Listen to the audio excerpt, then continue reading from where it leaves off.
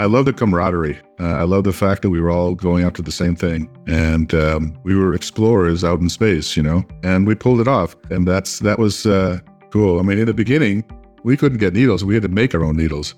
And that was kind of fascinating. And we used autoclaves, because you had to sterilize them and reuse them. And it was interesting.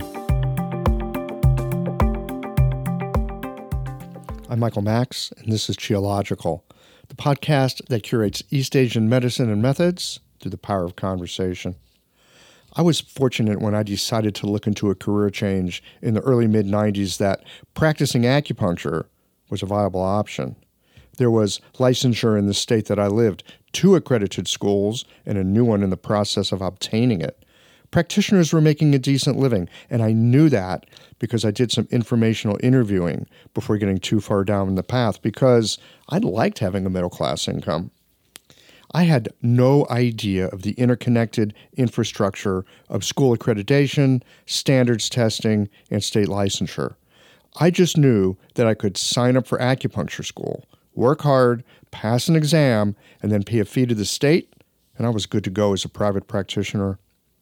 Until recently, as I've heard of school closures, solid long-term schools at that, as I've seen institutions drop Oriental medicine from their name and rebrand as programs of integrative medicine, along with noting the passing of or the illness of people who were luminary pioneers of our trade.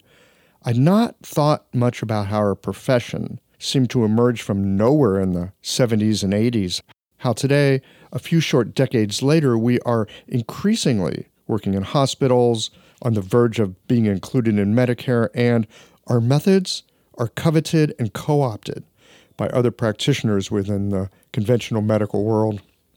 It's easy to take for granted the structures that give us the opportunity to learn and practice our trade. It was after the conversation with John Scott in episode number 307 that the question of, as a profession, how did we arrive in the present moment, started tugging at my attention. My response to that tug was to reach out to some of the people who were there in the early days. What you'll hear over the next 5 weeks is the beginning of an ongoing series of how acupuncture and East Asian medicine found its way into the mainstream culture here in the West. These are personal stories of people who were at the beginning of our profession before it was a profession. You'll get a glimpse into the tenor of the times, the challenges and the opportunities, and the synchronistic moments that help to lay the foundation upon which today we build our practices and our livelihoods. One thing I've discovered for sure, those early practitioners were plucky and courageous individuals. They built something out of nothing, and they engaged risks that I would have gone nowhere near. I'm looking forward to sharing their stories, and I hope you'll enjoy these trips in the Wayback Machine as much as I did. There was a time when practitioners were arrested for practicing acupuncture. They expected that would happen. It was part of the row you hoed back in the early days. There was a time people studied acupuncture without any reassurance they'd make a living from it. I don't know if they were courageous or crazy. There was a moment of time in the late 70s when acupuncture seemed to spontaneously arise into the awareness of mainstream American culture. Small groups on the East and West coasts started fooling around with it. What started as a spark turned into small flames, and then those flames began to combine together as a new profession was forged. In this conversation with John Myerson, we reflect on the early days of acupuncture education and licensing, the challenges and opportunities that arose in the late 70s and early 80s, and how, in a short time, a profession did indeed come into being. Listen into this conversation for a moment in our collective history that laid the groundwork for the foundation that we stand on today. All of this in a moment. Stay with us. These conversations come to you through the generous support of our sponsors and members. All the sponsors here provide helpful products or services that you'll find beneficial in your clinical work. Worried that an EMR is too complex for you? Jane has friendly and knowledgeable support. Mayway Herbs is celebrating the 55th year of their family business. You're invited to make use of their vast library of resources. Are you concerned about the health of Mother Earth? AccuFast Needles is doing something about that. You can too. And later in the show, Ann Cecil Sturman offers up a sinew treatment, and the folks at Blue Poppy have something special to share as well. Do be sure to visit the sponsors page on the Qiological website to take advantage of all the special offers our terrific sponsors have for listeners of the podcast. Hi folks, I'm Yvonne Lau, president of Mayway Herbs. Our family business turns 55 this year, and we wouldn't have gotten this far without the love and support of our community. We're truly grateful and promise you that we'll continue to work hard to support you and your practice. Please visit Mayway.com to find the perfect Plum Flower brand formula or formulate your own in our dispensary. Our site also has lots of articles, videos, and herbal recipes for you to explore. And tune into our podcast, Chinese Medicine Matters, for insightful discussions on all things TCM. Learn about treatment strategies and powerful herbal remedies. As we welcome the month of May, our focus is on women's health. Our newsletter articles and podcast episodes this month will highlight different aspects and unique challenges women face, so subscribe or tune in. And if you're a practitioner, get a discount on our women's health formulas this month. Just visit Mayway.com. This season and every season, trust Mayway Herbs for your health and wellness needs. And thank you for supporting Real Chinese Medicine. I love how technology can help to automate my office, and I want to share with you my favorite tool for doing so, Jane. Jane is a clinic management software in EMR with a human touch. Whether you're switching your software or going paperless for the first time, the Jane team knows that the onboarding process can feel a little overwhelming. That's why with Jane, you don't just get software, you get a whole team. Included in every Jane subscription is their award-winning customer support available by phone, email, and chat whenever you need it, even Saturdays. You can also book a free account setup consultation to review your account and ensure you feel confident about going live. If you're interested in making the switch to Jane, head to jane.app/switch to book a one-on-one demo with a member of their support team. And be sure to mention the code Qiological at the time of sign up for a 1-month grace period on your new Jane account. I don't know about you, but sometimes I take a step back and marvel at my acupuncture needles. I mean, they're the world's simplest medical tool. A sharpened wire and a handle. That's it. And with this simple tool, hundreds of health conditions can be resolved. I love it. What I didn't love was the amount of packaging waste I generated at the end of the day. But that has now changed too. Ever since I switched to AccuFast earth-friendly needles, I reduced my packaging waste by 90%. Not only are they a great needle, but the folks at AccuFast plant a tree for every 2 boxes of needles I use in the clinic. By switching to AccuFast needles, you'll be helping patients, planting trees, and joining a community of practitioners changing the world. Like our simple needle, being a part of the solution, it's simple too. Visit AccuFastNeedles.com/Qiological to learn how.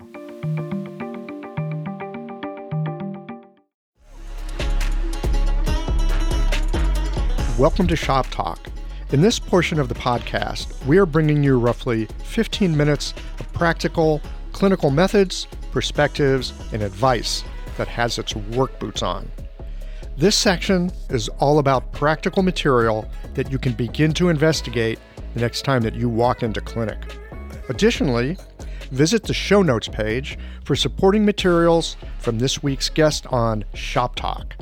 All right, roll up your sleeves. Let's get to work.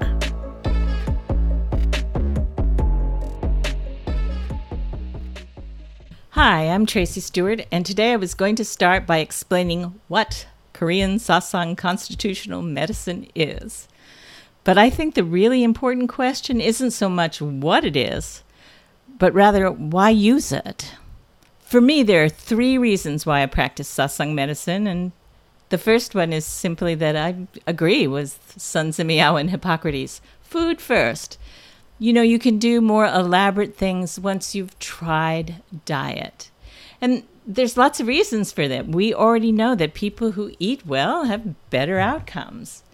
And we know that the condition of the constitution, when we examine somebody, we look at what is the condition of this person's constitution, because it's going to affect treatment outcomes. And we know that it affects overall health and longevity and prevention. So it's really important. We also know that people vary a lot in constitution, a lot, in the balance of their organs, what's strong and what's weak. And not everyone has inherently strong constitutions. We tend to think that, but those of us who are in clinical practice know that there are some people that just don't have really strong constitutions, and they need extra support from us. People need to nourish what is weak in them, and they need to not feed what is too strong, because organs that are too strong and organs that are too weak have symptoms. If you have too strong an immune system, you often have autoimmune disease. So it's important for things to be balanced, and it's important to balance out your constitution, and you can do it with diet. Eating all 5 tastes, as is often recommended, will balance out your plate. It will not balance out your constitution because you do not have all 5 elements equally. Let me give just some examples of people who have somewhat unique constitutions and not completely uncommon. The first one is someone where their liver energy is half the energy of their organs. So the other 4 organs, total energy equals the liver energy. So this makes them really very imbalanced. And they think they're eating a healthy diet. They eat lots of fresh fruits and vegetables, and they only use olive oil and avocado oil, which are both liver building. And they eat grapes and avocados and olives and vinegars, and because those are all really healthy foods, but they all build the liver, and it's not right for this person. So what happens often in this case, and I have several examples, is that they get some kind of symptoms related to this overactive liver energy, like maybe hormonal imbalances, especially sexual hormonal imbalances. And you straighten those things out, and they're better for a while. And they go back to eating their perfectly healthy diet, and they get some other symptoms. And this goes on for a while, where things come back, not in the same exact form, but usually a little worse, and usually a little harder to treat, and often deeper in the organ, to the point where some people have even had organ damage from feeding an overly strong organ. Or someone who's not so imbalanced, but is simply hot. They have a hot stomach. They're so young a person. And they're eating the healthiest diet imaginable for 70% of the population. Unfortunately, they're not in that 70%. 70% of the population needs warming foods. So they get sick from eating just things like, chicken and garlic and onions and peppers and cinnamon and any kind of sugar and, And sometimes these people get really extreme reactions, like they'll end up with gastric pain and go to the hospital because they think they must have some kind of intestinal block or something. And they can't find anything wrong with them. They don't know what's going on. Sometimes people will go on elimination diets who have this going on because they recognize it's something they're eating, but they can't figure out what. And I had somebody once who was so frustrated because she kept saying, I'm only eating 3 things, and they're the blandest things, and my stomach is still just burning and GERD and everything. And I said, exactly what are you eating? She said, the 3 blandest things you can imagine. I said, what? And she said, chicken, potatoes, and bananas. And I said, okay, go home and eat melons, rice, and pork. And 2 days later, she called me up and she said, I cannot believe this. My stomach is calm. It doesn't hurt. Everything is fine. And I said, well, that's good because you can eat a lot more than those 3 foods. You just can't eat foods that warm your stomach.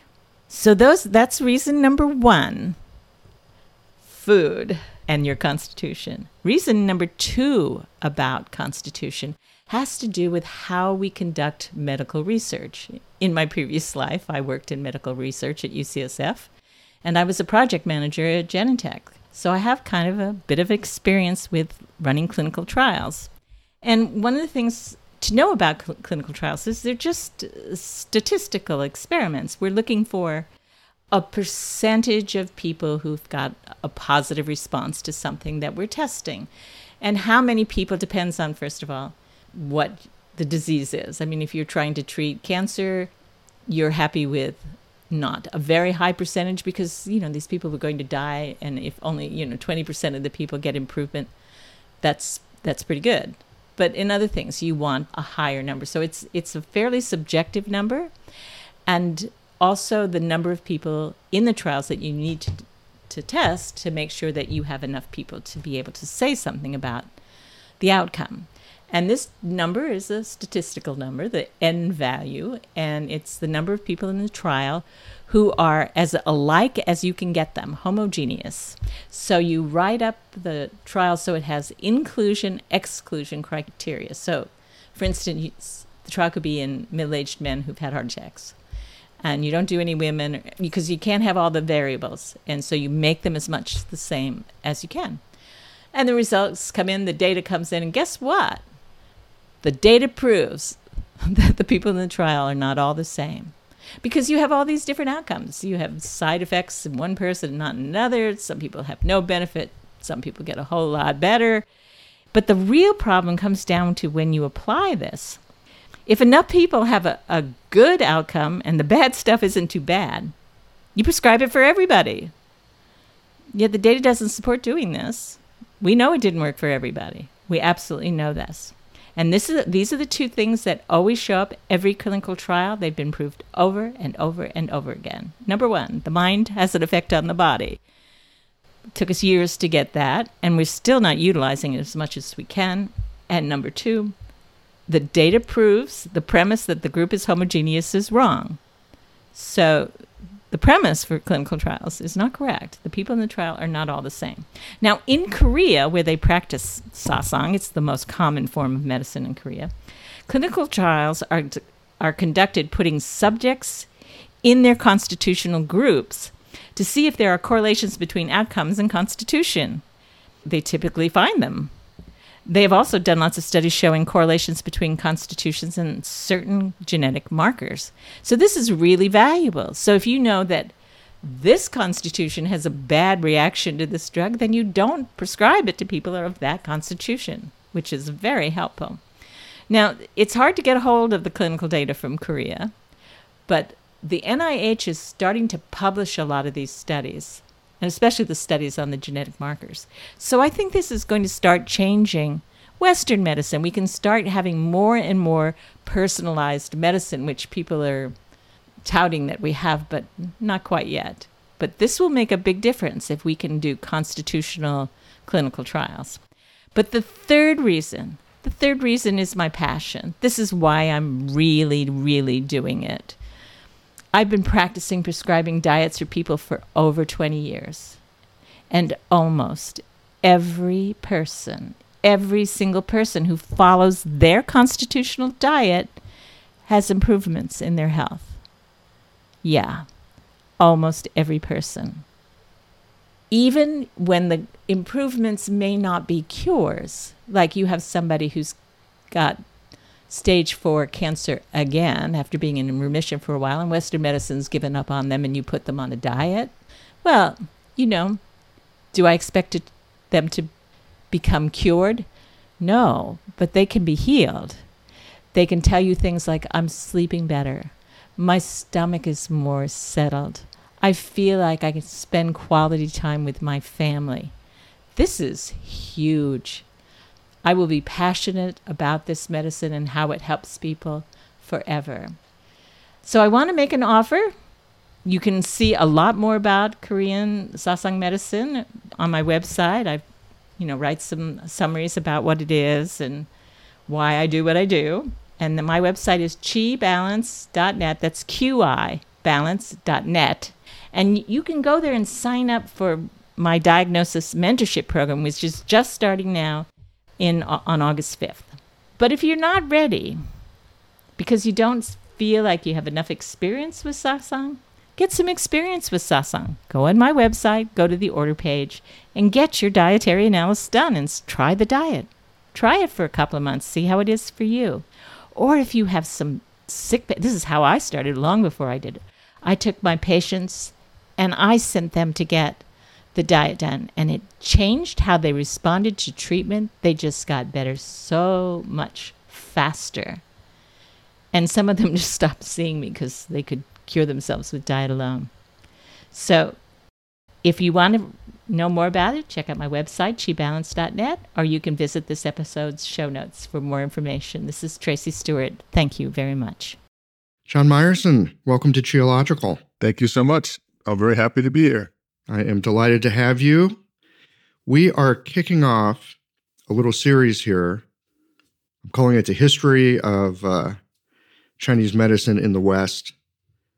And it's kind of, it's a small thing. History of Chinese medicine in the West is huge.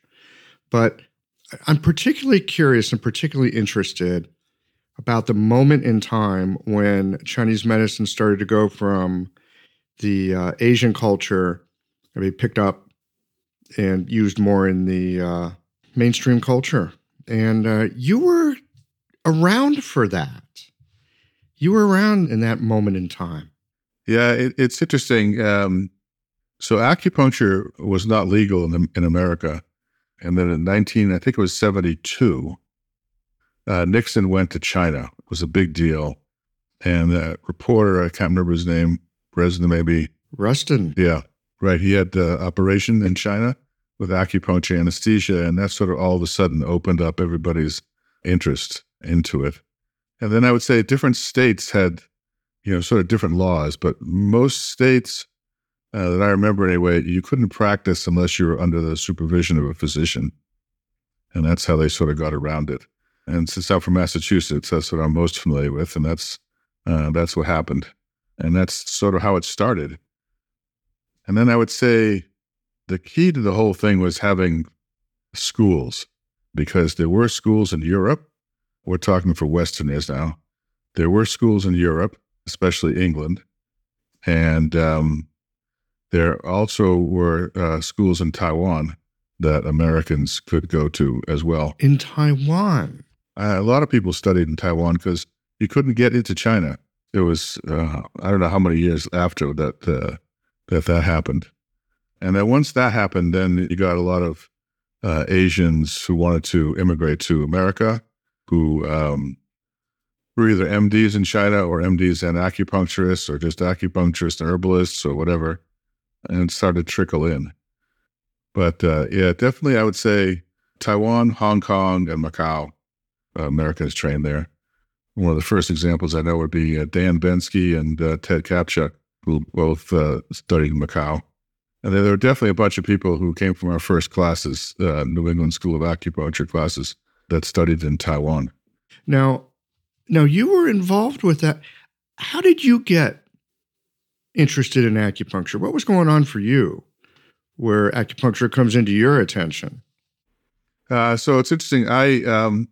I started studying martial arts, especially Chinese martial arts, when I was 15. And I'm still at it today. I'm 71. And so I've been around Chinese most of my life.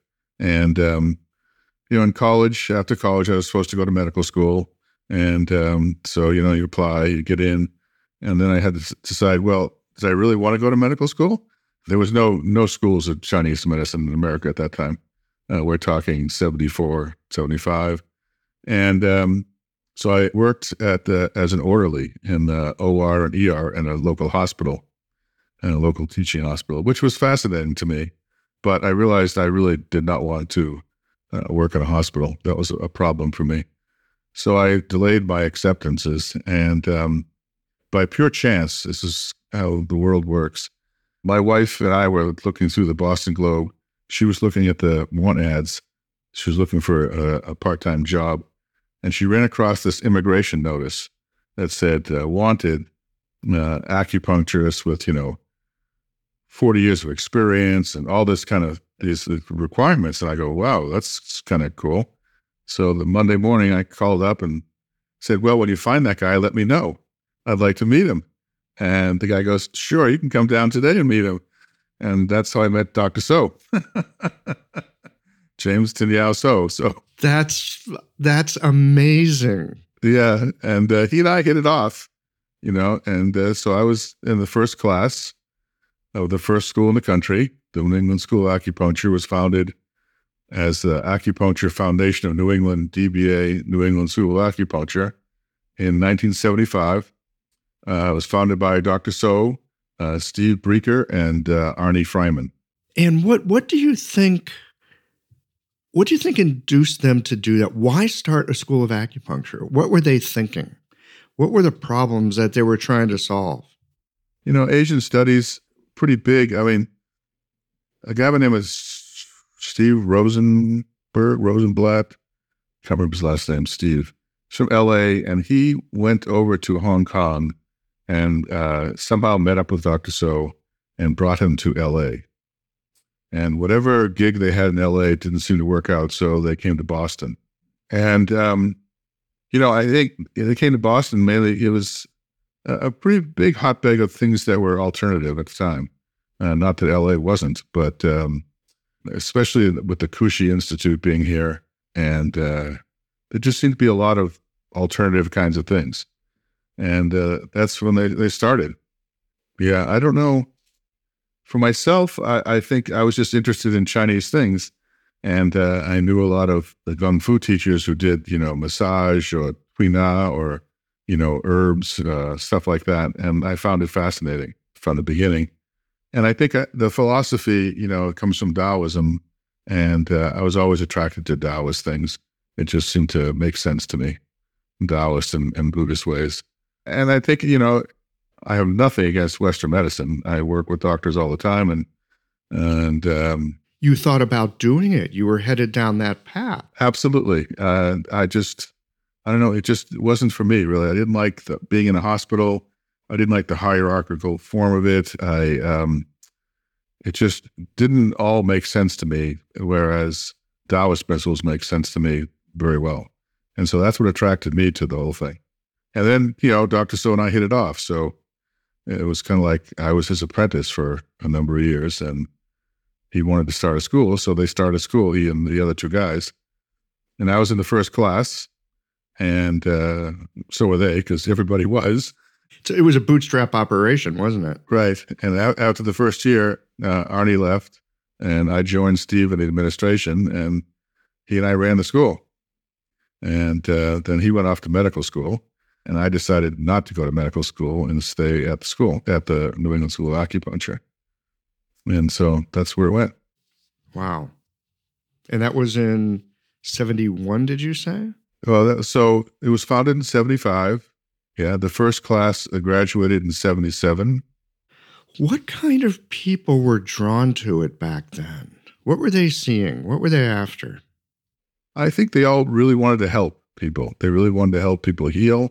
It was very idealistic, I would say, especially in the beginning. A lot of them were interested in going to medical school. A lot of them were interested in going to chiropractic school. Yeah, things like that. I know that a couple of people went to England and studied in what's called the Van Buren School. I don't know if it's still there or not. And after, in the beginning, it was just Dr. So, and then we brought in other teachers. So one was the guy named Bob Banover, who studied in England. And then Ted Kapcha came along, who studied in Macau. And so it started to grow that way. And I would say by the late 70s, we had a few Chinese on our faculty from China who had immigrated here because they could get out and spoke English. That was the key. In the beginning, we had no textbooks, so people had to translate as they went along. And it was interesting. How was Dr. So's English? Fascinating. I'll tell you stories about Dr. So. Dr. So is a fascinating man. He was in a peasant family who ran a traveling vaudeville show in rural southern China. Seriously. I've got the image in my mind, and it's there's something really delightful about it. He's a showman, huh? He was a showman, and he spoke. I don't think he could read or write Chinese. He could read some Chinese, but not much. He spoke Cantonese, Hakka, and Twi Sam, probably the southern dialects. And somehow he got connected to these missionaries Protestant missionaries, Christian missionaries, who brought him to Hong Kong. And they taught him how to read and write English. So he couldn't necessarily do much with Chinese, but he could read and write English. And he learned how, it was basically a barefoot doctor. He was, that's basically the program that he took. And he would travel around southern China, Indonesia, Philippines, and, he would treat people. He wasn't like Ted, who knew all the theory and the beautiful background, all this. He was not a scholar. He was a practitioner. And he could help people heal. And I think that's what attracted everybody to him.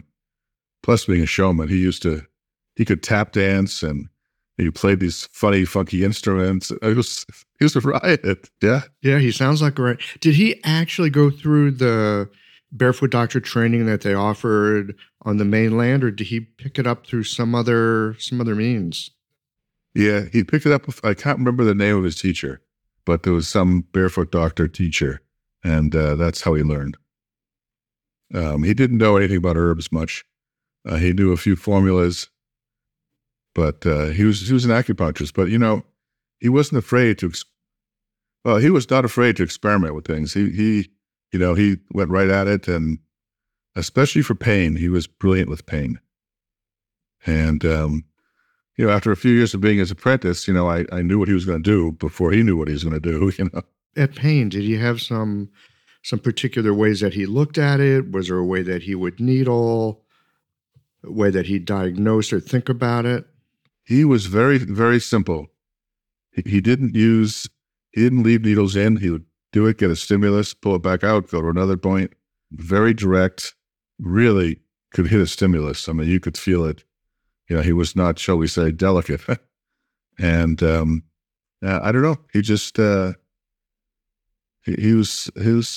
just had a connection with people, and somehow he was good at it. So you got to school in 1975. My suspicion is it was not legal to practice acupuncture at that point in Massachusetts, was it? That's correct. In Massachusetts, not till 1977, when the Attorney General decided that it was a practice of medicine, and we had to practice under the supervision of doctors. So you started school before there's even a glimmer of a thing called a profession. Correct. But we knew that was going to happen. I mean, because that's how it was across the country. And in 1987, it became legal, but without the doctor thing. And, but, it was the Massachusetts, Maryland, because of the TAI school, Florida, California, Oregon, Washington, Montana, Colorado. I mean, all the Western states were in on it, but the school in Chicago too. So the way that it would go, people would start to study maybe before it was legal to practice, but as things went along, legislatures would change. Were there associations or groups or something that were agitating for the change? So here's the deal. I think that the reason acupuncture was so successful so quickly is because, we did found these schools across the country. There were, I don't know how many original ones there were, 6, 8, something like that. And the schools out west, especially California, were giving out doctoral degrees. And California was famous for those mail-in doctoral degrees. And the schools in the East couldn't do that. Doesn't that sound a little suspicious? Mail-in doctoral degree? Oh, definitely. Oh, yeah. But the schools in the East, of course, couldn't do that at all. In Massachusetts, we were licensed as a trade school. In order to get a degree, you had to be, Board of Regents had to grant you that privilege. And none of us, any of the schools across the country were at that stage to do that. And so we realized, especially here in the East, that if we didn't all band together, we weren't going to go anywhere. The medical profession would cut our head off, and that's that. And so we decided we weren't going to be like the chiropractic profession who fought all the time with everybody. We decided that we were going to figure out a way to get in. And so the schools decided to get together. We met in Chicago. We met in Chicago because it was in the middle of the country. There was a school there, can't remember the name of it, Midwest Acupuncture School, something like that. Brian Manueli and Paul Zhmievsky. I remember the names. Anyway, and they hosted a meeting. I think it was February 78, 79. And then we had another one about a few months later. And what we decided was that we needed to get together as organizations and work together. And so the California schools stopped issuing degrees and until we could all make them real degrees. And we formed in February what's called the Council of Schools and Colleges, something like that. And that was the start. And then a year later, in 80 or 81, I forget which, we all met in California, in San Diego, at that nice hotel, which I can't remember. It's a beautiful wooden hotel there on the island. It was beautiful. Anyway, we decided to form a national organization, which was called the American Association of Acupuncture and Oriental Medicine. And then within that, we decided to form a accreditation commission and the testing commission. And I got to be the head of the accreditation commission, and another Bostonian, Jim McCormick, did the testing. And we got groups from all over the country, and we all learned on the fly what we're supposed to do here. I went right to the accreditation commission, the New England Accreditation Commission for Schools and Colleges, and said, let me see your bylaws. What are we doing here? How are we supposed to do this? And that's how we did it. And eventually we got to a place where the Accreditation Commission was acknowledged and approved by the Department of Education in Washington. So that was the first big step. Now, was that what became the NCCAOM? No, that's the testing group. And they, National Certification Council of whatever, Acupuncture and Oriental Medicine. And they did the same thing. They went to Princeton Testing Services, and they learned how to make a test. It's not an easy thing to do. Clearly. Now, the accreditation, though, this was to accredit the schools so that they could hand out viable degrees. Okay, so it depends on the state that you're in. Okay, so for example, in Massachusetts, that's the first step. Without that, nothing happens. And then you have to go to the Board of Regents in Massachusetts, and whatever the board is called in whatever state, and they will grant you permission. But usually it's based on the accreditation. And so we started handing out master's degrees. My dream, and some of our dreams in the early 80s, were doctorates. That was my goal, was to get to the place where the schools could hand out doctorates. And that's finally starting to happen. So that was my vision in the middle 70s there, and it's great to see that it's happening. The other thing we founded in, what date was that? I can't remember, somewhere around the early 90s maybe.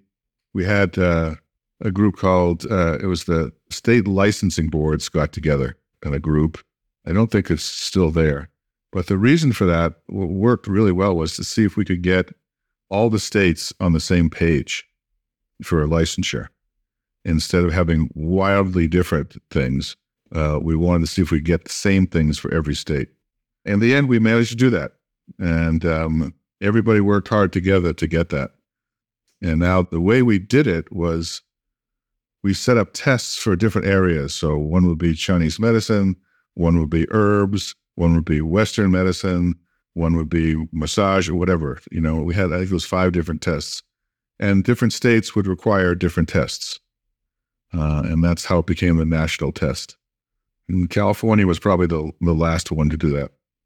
Right. So that's where the NCCAOM... They were in charge of the test, and they worked with us to develop a test so that everybody could do it. So they were a separate organization. Yes. It's a word. I've been in this profession for 25 years now, and there's so many parts of it I actually don't really understand, because by the time I got here in the mid-90s, we already had a profession, right? I could just take nice advantage of it, not think too much about how all those structures came into being. So the NCCOM is a separate entity. Their thing is testing. They're all about testing. And so these other groups that you're working with, on accreditation and that sort of thing, you all are working cooperatively, and you're bringing the NCCAOM in to do the testing. I would say that they're all separate. And, nowadays the Accreditation Commission, there's now two ways. There's the one that we did, which is professional. And there's now, of course, the regional accreditation commissions that accredit all colleges and universities across the country. And once you can get aligned with the big boys, then the federal money comes in and all that kind of stuff. And so that's what we needed for the doctoral degree. But so the NCCOM, for example, they're still around, and what they do is they do the testing. And so in order to do the testing, I think it's once or twice a year, convene a group of acupuncturists who come usually from colleges, the teachers, and they write exam questions. So they're always getting new questions. And then the questions, I do believe, are picked randomly for each test. And that's how they keep it up to date. And the Accreditation Commission's still there. And, if you have a new school, that's what you do. You have to go through the whole accreditation process. And it was weird. So for New England, there were no accreditation process. We were a trade school. So until the Accreditation Commission happened, we had no chance of getting licensed by the Board of Regents. So once that happened, then we were now out of the Department of Education, the trade schools, and into the Board of Regents with the Accreditation Commission. It's complicated. It is complicated. There's a lot of politics behind this and a lot of infrastructure. And a lot of hard work. There were a lot of people who put a lot of time into this. And but on the other hand, we now have a profession, and I'm very happy to see, because I knew this was going to happen, that in order for us to really be at doctoral level institutions, we were going to have to either really get a lot of money together by ourselves, each school, which is hard to do, or become a part of a bigger university.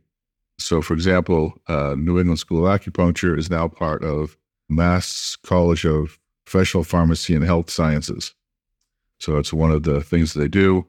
There's another bunch of other medical schools who now have acquired that. And eventually all the privately owned schools will be gone because they won't be able to get doctoral degrees because they don't have the facilities to do that. And the major facility is going to be being able to work in a hospital with doctors. And that's the key. So that is happening, and it's great for me to see. I have nothing to do with it anymore. I retired from all the politics in 2004 after, enough. It's a lot. That's a long slog. It's a long slog, and I personally said to the people that I knew that it was time for a new generation to take over. And now it's probably the third generation that's in there, and that's great because that's what has to happen. When you were first starting out, and you had this vision of a doctoral program, for example, back then, what did that look like to you? I would say pretty much what it is today. I knew that we had to become part of medical schools at some level somehow because they had the money, they had the research, and they had the access to hospitals. So in order to get into the hospitals, they weren't going to let you in otherwise. And, the West Coast led on that one, for sure. And that's great to see. That's the key. Otherwise, what's going to happen is we'll just get subsumed. The MDs will take us over, the chiropractors will take us over, and now the PTs are trying to take us over. And so it's important to have our own thing, our own curriculum, our own degrees, and our own ways of working in hospitals, as well as obviously outside hospitals. Hello everyone, Anne Cecil Sturman here. A working knowledge of the 8 extraordinary channels from the unbroken oral tradition of acupuncture is valuable beyond words. The power of these channels is tremendous if the practitioner has well integrated diagnostic, theoretical, and practical skill. You'll be familiar with Dumai, the governor channel, or the Sea of Yang, the primal reservoir of Yang, which ultimately finances all movement and growth. But this channel also governs the ability to self-determine. The psycho-emotional presentation of your patients can be matched to a classical activation of this channel, clearing impedance in the free flow of Yang Qi to body, mind, and spirit. I'd like to share with you the marvelous potency of the Du channel in a full-length live treatment video from the seminar I taught last year in Melbourne, Australia. It's at annececilsturman.com/sinews 2024. Click on the Jump to Free Teaching button or see the link on my Instagram page at @AnnCecilSturman. Thanks, Michael. Back to you. Do you think that working inside of hospitals and within the system like this will keep acupuncture in the hands of acupuncturists? Or, working inside that system? I hope it does. I hope if we stay together, it will. I know that if not, they'll just take us over. But if we can show them that we have a 4-year curriculum, that's a special curriculum, it's like that in China, and it's not just sticking needles in people, it's a lot more than that, then they have to start looking at us, because the accreditation commissions will look at it and they'll say, oh, no, that's not acupuncture. So the PTs call it dry needling technique. Yes, very clever rebranding. Yeah, very clever, which pisses me off to no end, but that's the way it is. But it's not acupuncture, and they can't call it acupuncture, and they don't have the training that we have. And I think that's the key, is if you can show that you're at a doctoral level, then you will be accepted. And so then doctors will start referring to you, and it becomes a specialty. And that's how I think it's going to be. I'm hoping anyway. I think it will, because we have enough documentation and we have enough textbooks and we have enough, research to do all that. And we have that national exam, which is really important, because it shows that we have the material, the background, and the theory to back up what we're talking about. And I don't know about everybody else, but Massachusetts now, I don't know how many thousand acupuncturists there are, but there's a lot. And they're all over the place. And they wouldn't be all over the place if they weren't successful at being all over the place. Well, there's a lot of talk in our profession, too, about the attrition rate of people who are not practicing after 5 years. There's also that. That's correct. And I think the issue with that is that if everybody's going to train to be in small little private practices, then they're going to have to learn how to go out and get patients. Whereas they start working with doctors, they will get patients. So I think it has to be both ways. I'd like to see small practitioners, but I also like to see people working with doctors, because, So there could be two professional streams in a sense. There could be. I don't know how it's going to evolve. I personally have never been, we get into the thing of insurance. And, I have never accepted insurance. I never do accept insurance because, insurance then runs you. And all my physician friends want to get out because, they basically become technicians and they're run by insurance companies. And, so I'm not really into that, to tell you the truth. On the other hand, if you don't have insurance, you will lose a huge number of patients, because that's the way it is. People expect to have insurance pay for their treatments. So I like it the way it is now. I like the way that you can pick and choose.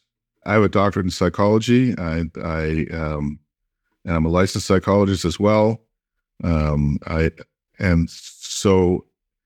psychology, very few private practices take insurance because they won't reimburse us to the level that we want. But I think acupuncture will be different because it's it's like PTs. They get paid by insurance. And as long as you document what it is you do, there will be protocols. But it's a fine line. And I can see not accepting insurance too, which I don't, obviously. Yeah, I understand. I live in a state where they don't really have insurance for acupuncturists. So, that hasn't been an issue. People will call and they'll ask if I take their insurance, and I just tell them that their insurance doesn't take me. And That's the end of that conversation. But I couldn't make that argument when I lived in Washington State. Right. Absolutely. Yeah. I mean, Massachusetts most of them accept insurance. Sure. And, I'm hearing a couple things here. One is you get the doctor to become part of this larger medical system because it will give us a kind of viability. But also that medical system, John, it seems like it's run on insurance. It's absolutely run on insurance. Yeah, what I was saying, I have two ideas about just what you just brought up. I'm not a big insurance fan person. What I do is I adjust my rates for what people can afford. And that's how I make it work. And that's great, but that's for me as a small practitioner, that's great. I think that we still need to have insurance because that's going to get the greater number of people in. And then hopefully somewhere along the line, insurance will be streamlined and change that system. It's a toss-up, right? I mean, insurance companies don't tell me how to run my practice because I don't accept their money. So on the other hand, there are other insurances that, I fill out a form for people and they file. They pay me and the insurance companies pay them. And for sure, for folks who may not want to run a business, who may not have an entrepreneurial bend, working for the insurance company is a way, there's a steady stream of patients for you. Absolutely. Yep. And the doctors will refer to you if you're a doctor and you take insurance, just like they do. And so to me, you have to play the system that works for you. And we'll see where it takes us. I mean, insurance is going to change sometime because it's not working. And but I have no idea when or how. And at this stage in my career and my life, I don't care anymore. It's like I'm doing fine, thank you. And yeah, not your circus, not your monkey now. Yeah, that's it. I hope others can take it on. I think the key is for our profession not to appear that we're radical, to appear that we are trained doctors, just like they are trained doctors. We have a different way of looking at the body and the world, but that doesn't mean that's bad. And so far, at least here in New England, that I think acupuncture is really, really well accepted and moved into place like that because of that, And now it's like I have a couple of colleagues who they have their doctorates in the Oriental medicine. And they work in, like, for example, Mass General Hospital or Mass General Brigham Hospital. That's a big deal. Those are like the top hospitals in the country, or at least a couple of them. And they're accepted. They're accepted as doctors, and they get paid as doctors. And I think that's that's the way it's going to be that way. It's a long way from 1975. Tell me about it. In 1975, no one had any idea what it was. It's kind of like yoga. In 1975, no one knew what yoga was either. And now there's at least 8 yoga studios on every corner. They're next to the acupuncture clinic. Exactly. And it's funny, I go a lot of places and I see they are actually next to each other. And I go, that's good. As long as it works. And also, I think we get a lot of patients if you're associated with a doctor and they know you, they'll feed you patients that they have having trouble with. I found this to be the case. I've had a number of doctors over the years who have sent me the people that they couldn't help, which means you get to see some really troublesome cases. Pretty cool. Yeah, and if you can help those people, those docs will send you more. Oh, they will. No question. Yeah, but it can be tough because they are not pitching you a softball with those patients. Nope, they're not going to give up any kind of money. Are you kidding me? Would anybody? No, but it's true. We're compassionate and we want people to get better, but, we still have to have a paycheck. Yeah, that's the way it is, isn't it? Well, you look at nature. Nature looks out for itself. That's right. No, I have no objection to that one. I think that's correct. Mm-hmm. And the wonderful thing about East Asian medicine is that because we're looking through a whole different set of lenses and filters, we can sometimes see things that can't be seen from a Western perspective, and we have methods to do something about it. And vice versa. Exactly. You're in a car accident. I hope they send you to the emergency room, not to my office. That's right. Let's make sure you're not bleeding in your brain. Yeah, or something. Diagnostically, Western medicine has some cool techniques that they use. It does. Yeah, astonishing, really. John, you were in it at such a moment. We didn't even have a profession. We didn't even know if we could have a profession. Right. I mean, you kind of took a risk back then throwing in with this because it was not a foregone conclusion that you're going to be able to get schools to band together, that you're going to be able to create programs and have enough people come to it, or that legislatures would license us. No question about it. I agree with you. I don't know why I did, but I did. And I think it's because one of the reasons is theoretically, I like the way the approach to this is. But the other thing is, in the very beginning, the schools would compete against each other and badmouth each other and all that kind of stuff. And then all of a sudden, when we started meeting in Chicago, it was kind of like, hey, why don't we band together and, see if we can bring everybody into the whole process as much as we possibly can. And that's when everybody started talking. And once that happened, I think things just started taking off. So was it that as a group, the schools saw that if they didn't come together, there might not be a school in another 5 years, or there might not be a profession? I totally agree with that. Yep.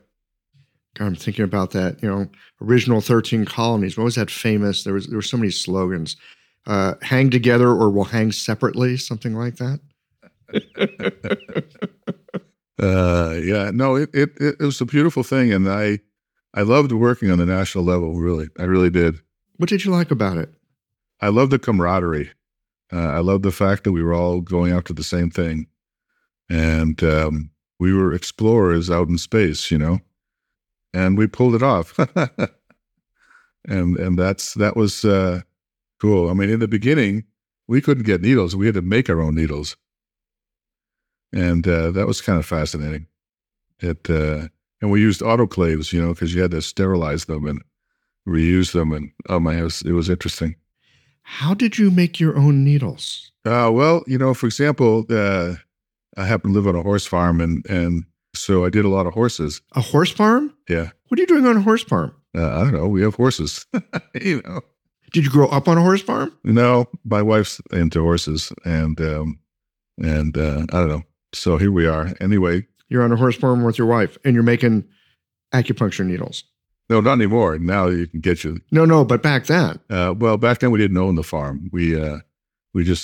She just had a horse here. So, and yeah, so and the horses would get lame or whatever, and the vets had no idea what acupuncture was. They'd never heard of it, and there was no real regulations or laws on it. So I just treated them myself.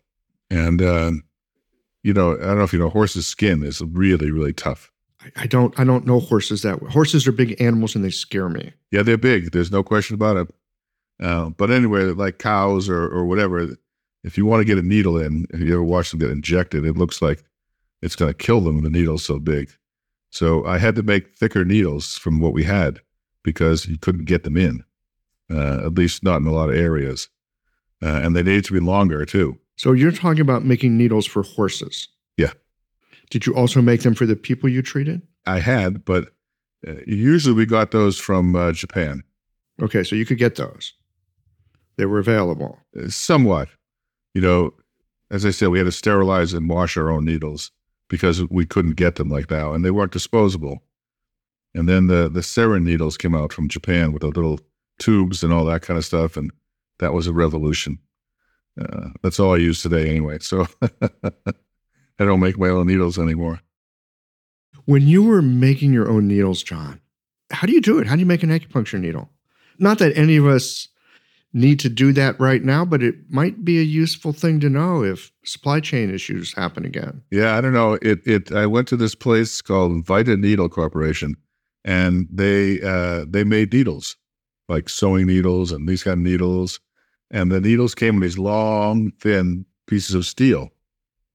And so I just got the pieces of steel that I wanted, the length. Then I cut the needles with a saw.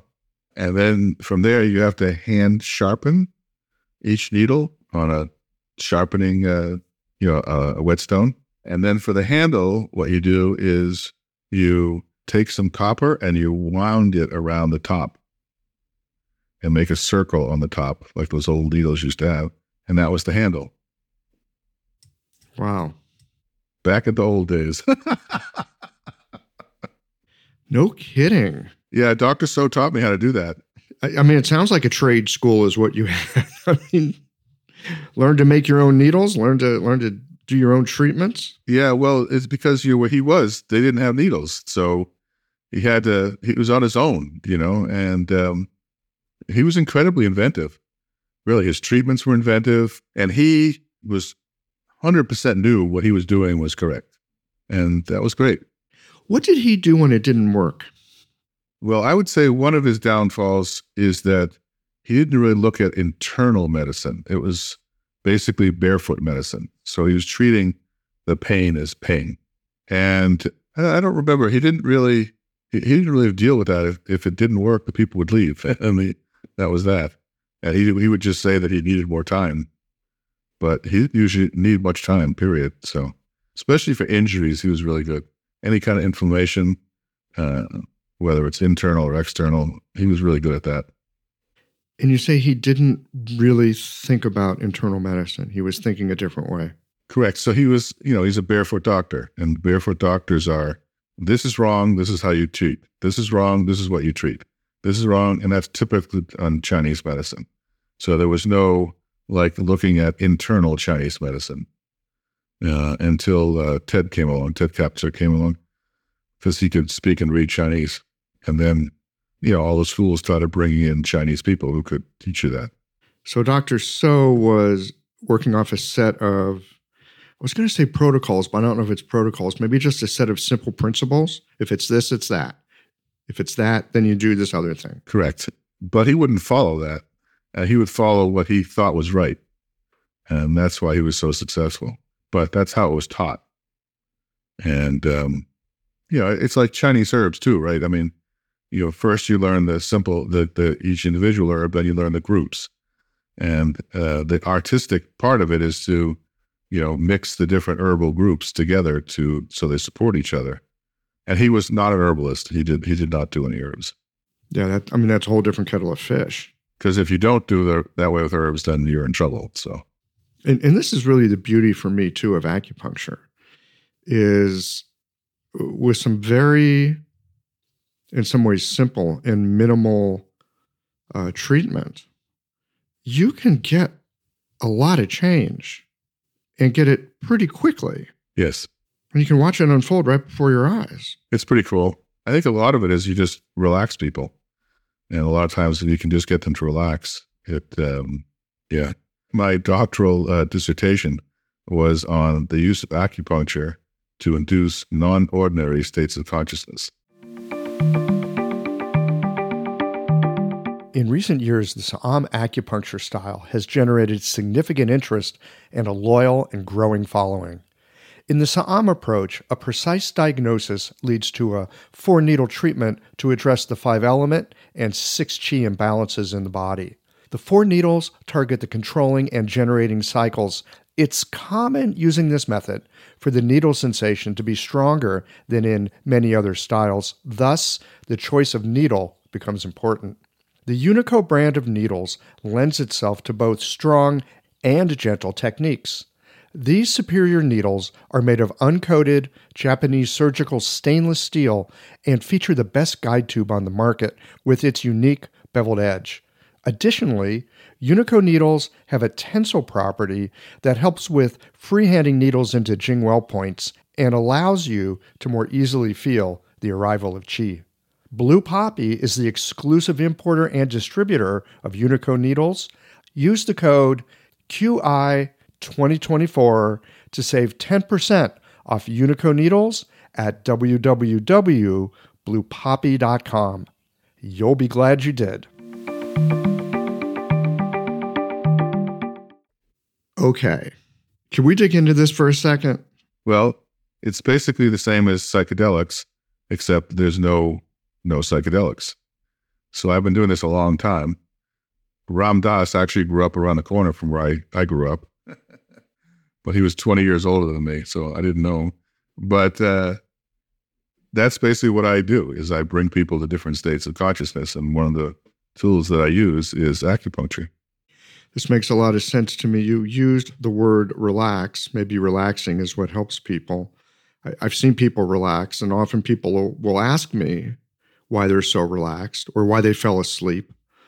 I don't think it's quite sleep either. It is a different state of awareness, a different state of consciousness. I think relaxation is a piece of it, John, but I think there's a lot more going on than just relaxation. Well, I think that I noticed this when I was treating people, that those who reach that state, whatever we want to call that state. What do you call it? As a practitioner, what do you call it? Well, technically it's called a non-ordinary state of consciousness. To me, I call it the realms. And whoever can get to those realms heal faster than those who don't. And as soon as I started noticing that, then I went, and that's how I started, changing it. Non-ordinary states of consciousness. That sounds a little bit like something Carlos Castaneda would have. Yeah, same thing. It's very shamanic. I studied with a shaman. I was her apprentice, who's from Africa, for 5 years, and I do a lot of shamanic work. And I use acupuncture to help that too. Same thing, same stuff. This is a long way from doctoral in a hospital type medicine that you're talking about. You're talking to someone who's not in a hospital, not going to be in a hospital, and never wanted to be in a hospital. So I'm out there. I agree with you. But that doesn't mean I can't look at the whole profession as a whole, Yeah, no, it in fact, I'm rather impressed and astonished that on one hand, you have this capacity to look at, work with non-ordinary states, realms as you call it, and you've also been able to do this incredible administrative, detailed, working with groups, working with governmental organizations, herding cats into something like a profession. Well, I would say on the Accreditation Commission, for example, we had great people. We had one lawyer from Washington, D.C., who was associated with, the Traditional Acupuncture Institute in Maryland. He was a lawyer, and he knew how to get things through the bureaucracy in Washington. And he was just there to help us because he believed in it. And we had a lot of people like that. And with the Federation of States, a couple of guys in New Mexico, they were amazing. They just knew how to get it done. And so you can't give me the whole credit on this. I was just there. And I was the chairman of it, that's true. But I'm more organized people, and they brought in the thoughts. It's just, and perhaps because you're, a practitioner of this medicine, so you've got the yang aspect and the yin aspect. You've got the ability to work in groups like that, and you got the ability to work with patients in the way that you do. Yeah. And, nowadays I just work with patients and just certain kinds of patients. And yeah, and I don't plan to stop anytime soon. It's satisfying, isn't it? It is me. That's all I can say. It's sort of who I am. And you can talk to Michael about it more. He'll tell you how I work. He knows me. What is your sense of the challenges of this moment for the people who are maybe more at the beginning of their career or just thinking about where the next 20, 30, 40 years goes? Because whatever got us to now is probably it's not going to be the same as what gets us to further down the road. That's for sure. You rose to the challenges of your time. What do you think the challenges are of this moment? I think everybody needs to get doctoral degrees. I can't emphasize that enough. And I emphasize that not because I want you to practice in a certain way, but I want you to be respected in the community. And I want you to be called doctor, and I want it to be just like any other doctoral profession. And once that happens, then we're there. We're not going away. And people will respect that. I have found that MDs will definitely respect somebody who has a doctorate in something. And we need that because the, new age health kind of scene is full of very well-meaning people, some of them not so well-meaning people. And it's too much out there. Now, me talking about that is kind of strange because I am as out there as anybody else. On the other hand, I do have the credentials, right? It carries weight, at least in my opinion, and especially in the East and part of the country. It definitely, credentials are really important. And so I think that's important. And then you can pick and choose how you want to go, whether you want to actually work in a hospital or a health clinic or in a clinic with all different kinds of people. I think the opportunities are there. You just have to set it up and see what you're good at doing. As you said, if you're not good at being an entrepreneur, then you need to be in a place that's going to provide you with patients. And if you can't get out there and drum up business, then you got to do something, right? So that's what I see. I see it happening. I like it. And I would say to people, not be afraid to be way out there. Whatever it is that you see and that you can do, because we're all so different, to help people, go for it. That's what Dr. So taught me, for sure. He always said, do your best and results will happen. And that's what I try to do. And I think that's what I would say to people. All right. Well, John, I appreciate your time today for a little look at where our profession got started and some of the challenges of that the moment in the beginning in particular. Well, I hope it was helpful. I hope I was somewhat clear. Well, I think our history is, like our medicine, is very multifaceted. You can look at it from all kinds of different angles, and they all have a story to tell.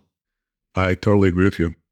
And I just think that in the beginning, especially, there was a huge movement that split the community between those who felt that you had to work with the system and those who wanted to create a new system. And I think that you cannot create a new system. You can be part of a system that morphs into something else. But I think that if you want to try to be rebels, you'll get eaten alive. The money's not there. And that's why I push for the doctoral things, because then you're part of the system, but you also can be not part of the system if you choose to be. So I am part of the system, but I don't choose to take insurance. So I'm not part of that system. But I still have the same license and the same credentials and the same everything else. And so I do it my way. But if I didn't want to do that, I could actually still work in the system and take insurance. Could you actually work in that system, just being who you are and how you are? Yeah. Oh, me right now? No. Not what I do. No way. One more question. Just curious, because I think of myself as being in mid-career at this point, which is nice. I've got a little momentum built up, and it's nice to be in mid-career. I've got to practice that kind of motors along. That's a real blessing. Gives you a little breathing room. You're in St. Louis? I'm in St. Louis, Missouri, the show me state. And it's great. People are really open to it. I'm in the middle of the country, and folks are open to it. And if they can get help, they're down with it. They'll keep getting help. And if it doesn't help, they're on to the next thing, which fair enough, right? But one of the things I've wondered about, I heard you use the term trade school. And I remember when I was first studying back in the mid-90s, it was an acupuncture school, but I kept thinking to myself, I think this is like a trade school. I think this is like, I wonder if this is like, when people go to learn plumbing or something. They're going to night school and they're learning, this language and, these ways of working with things. Is there a place, do you think, that would be like a side stream that would be more like acupuncture as trade? Maybe like a Dr. So kind of character. Maybe you don't know herbs. Maybe you don't have a rich, deep, scholarly background, but you have skills and your skills work. And maybe you don't work in a hospital. You've got a little clinic and you're really good at treating certain kinds of things. And you just do that. Maybe, like, I'm going to call it acupuncture as trade. Is there a place for that? Well, it's interesting you bring that up. In the 80s in Brooklyn, there was this clinic. I'm not sure if it's still there. I can't remember the name of it. It was run by a doctor. And what they did was they brought in acupuncture protocol for drug addicts. Yes, the Lincoln Hospital. There you go, Lincoln Hospital. Thank you. Yes, Lincoln Hospital. Very famous. Very famous. They got great success. And all they did was they put needles in the ear. That was it. And what they wanted in Massachusetts, we wouldn't allow it. They wanted to come into Massachusetts. And we said, if you're going to put needles in the ear, you have to be an acupuncturist. And they said, well, then you have to pay them as an acupuncturist. And we said, yes, but that's the state of the business right now. So yes, I could see like nurses, doctors and nurses, the same thing. You have the doctoral acupuncturist and you'll have the assistant or whatever you want to call it. Yes, I can see that. But I think the important thing that we've done is to establish the top, the doctors, the professionals. And just like Western medicine, they have nurses now, and now they have physician's assistants. Nurse practitioners. That's right. And they have nurse practitioners. They have all different levels underneath them. That's great. I have no problem with that. Well, I suspect we always are living in some kind of interesting time, huh? Yeah, and this time right now is certainly no exception. All right. Well, Dr. Myerson, thanks for the time today. Oh, my pleasure. It was great meeting you.